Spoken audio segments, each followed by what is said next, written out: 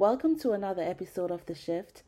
I am honored to have you joining me another week. And if you are here for the first time, a very special welcome to you. I am your host, Moya Hall, and we are here each Wednesday pouring into your podcast life the importance of taking action. Before I go any further, I want to say a big thank you to all of you who have been supporting by liking and sharing this podcast platform all over. The reviews and the comments have been amazing. I am really and truly grateful for each and every one of you. So, this week on our fifth episode, we'll be having a discussion on a few topics that, we rarely speak on it, but I think it's something that is very important. However, projection is something that we all can be guilty of or has been guilty of and may have sometimes along the line become a victim of this. So, it's something that when caught off guard after being alerted by an individual or, just by you thinking to yourself, reflecting on your day and those you interacted with and what that was like, you can tell from that if you were being, projected on or you were the one projecting onto someone else. So projection may be defined as the mental process by which people attribute to others what is in their own minds. And there's this saying that says, as a man thinketh, so is he. So basically, this can be through our beliefs, through our hurt or pain, different fears, passed down generational trauma. It can even be, whatever it is. Basically, it can be self-doubt. It can be just gossiping and, having those conversations where there's not much growth or anything of substance comes from that. So when we allow this to happen or we do this to others, it's us hoarding negativity. It's us constantly allowing or negative experiences and welcoming them into our space, into our life, into the conversations we have and the people we encounter. So through the struggles we face on a day-to-day, and that can come into play by, betrayal of a relative or friend and even a partner, the no's that we so badly at one point wanted to be yes, and all those curveballs that life throws at us without warning, right? We hold on to that and then we tend to see it everywhere we go. We tend to incorporate whatever it is that we're feeling, those, generational traumas and all of that passed down, those fears that has been projected on us, those negative words that has been said over our lives. We tend to see that, and then without knowingly, unconsciously, we definitely pass that on if we don't realize what we're doing, if we don't realize that, okay, I need to get help or I need to seek some sort of, help. The word is help, because a lot of times we really don't ask for help. We don't like asking for help. And for me, I can definitely say I am one of those persons. If there's something that I can get done on my own, I'll never ask. And even if I can't, I'd rather figure it out on my own. And worse, if I ask once and it's not done, then definitely I'm going to do it myself. And that can be a bad thing, but God's not done working on me yet, right? But, these things often become intrusive thoughts and they block our progress. So by us allowing things people have said, all that projection that may have onto us, we then develop that thought process of negativity. We start thinking, okay, in a different line. And this is due to the people we hang around. This is due to the our circle and the PTSD from all that trauma. You can't trust anyone. You're thinking that, okay, because this happened before, or Shirley said that this happened to her, which is her fears that she then projected onto you. You're now bringing that forth with you. And those intrusive thoughts allows you to stay stuck. Those intrusive thoughts, it block your progress. So if you were a person then before all this projection, you were positive and you're constantly surrounded by, persons in your circle who are projectors, and you make yourself available to be susceptible to being projected on. So therefore, at that point now, you then become the victim, right? And you're just like a sponge sucking it all in, right? You're hoarding all of those thoughts, all of those events that have taken place, and it is really not beneficial to you. The conversations that are being held is not beneficial to you.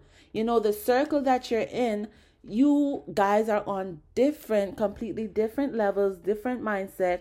And oftentimes when we are being the projector, we don't realize at that point that we're doing that, right? We don't often realize that.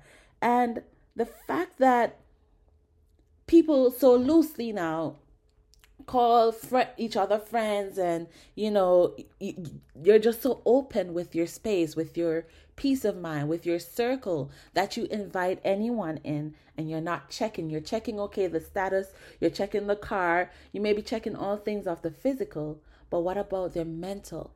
What about their spirit? How do you feel after that conversation, right? How do you feel after you've had a conversation or had an encounter with this person?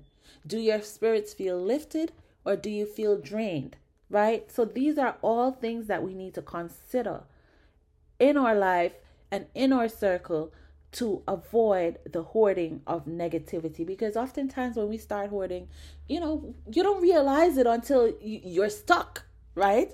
Where the intrusive thoughts starts to do what they do, and that is to block progress. That is to block you getting to the next level. That is to stop you from propelling and making that shift. So it's not about you making any shift. You need to make the shift. So therefore, you're going in the right direction and not just moving around aimlessly and without progress. So what we really need to think about is to take into consideration, firstly, we must hold ourselves accountable. And I remember this movie I watched, and this is one of my all-time favorite movies. I just watched it maybe a month or so ago, and it's called The Hacksaw Ridge. Hacksaw Ridge is the name of the movie, and it is one of my all-time favorites. It's a story about this young man who he decided that he wanted to serve in the army, and he didn't want to bring a gun. And when his fellow soldiers found out that he was someone who did not want to bring a gun, and he had all right not to, it was protected by law, even though they tried to, make him seem insane, try to get him to plead that he has some mental disability why he can't continue and he would get, a fair dismissal and whatever else they said, he did not waver in his decision that, listen, I will not bring a gun. He passed every test. He did everything right except touch a firearm. And this was due to the fact that his father served in the army, and he saw the effect that it had on his father and how it spilled over into their family life. And at one point, his father got abusive because he then became a drunk after coming out of the army, and he got abusive. And one night he was there, with his mom, and he was having an altercation with the mom, and the son, the one who joined the army, he pulled a gun on his dad and he almost killed him.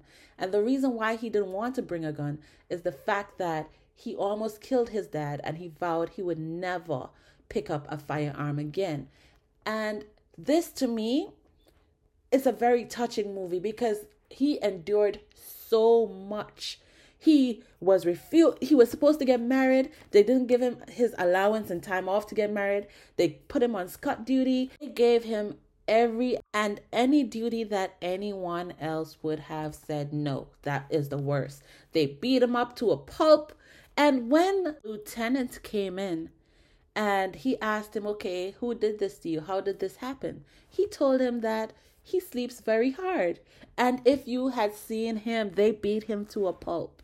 So he kind of gained some respect from that. But how he ended up, being able to serve is that his dad went to his superior of the time that he was serving in the army, and he got a letter from him, and he brought it to the court stating that it was okay for him and he was protected by law.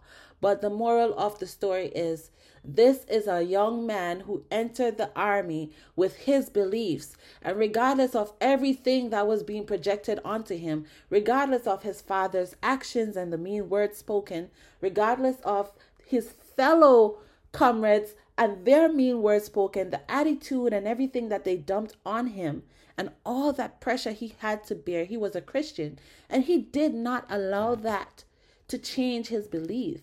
He did not allow that to stop his progress, regardless of what came and everything that was projected, regardless of how he felt in the situation. A lot of us would have definitely gave up. A lot of us would have took the dismissal and went, the honorary dismissal, and went our way. But he did not hoard any of that negativity. Instead, he used it as his fuel. He used it to propel to the next level. And best believe that he was the one who saved all of them. He was the hero at the end of the day. At the end of the day, they had to wait on him to pray to get back up on Hacksaw Ridge. Listen, the name of this movie is Hacksaw Ridge. Please give it a watch. I am certain that there is a lesson to be learned for each of us in there, and you can take something away from him, right? His name in the movie was Desmond, and trust me, it's amazing. It's an amazing movie. But I said all of that to say this.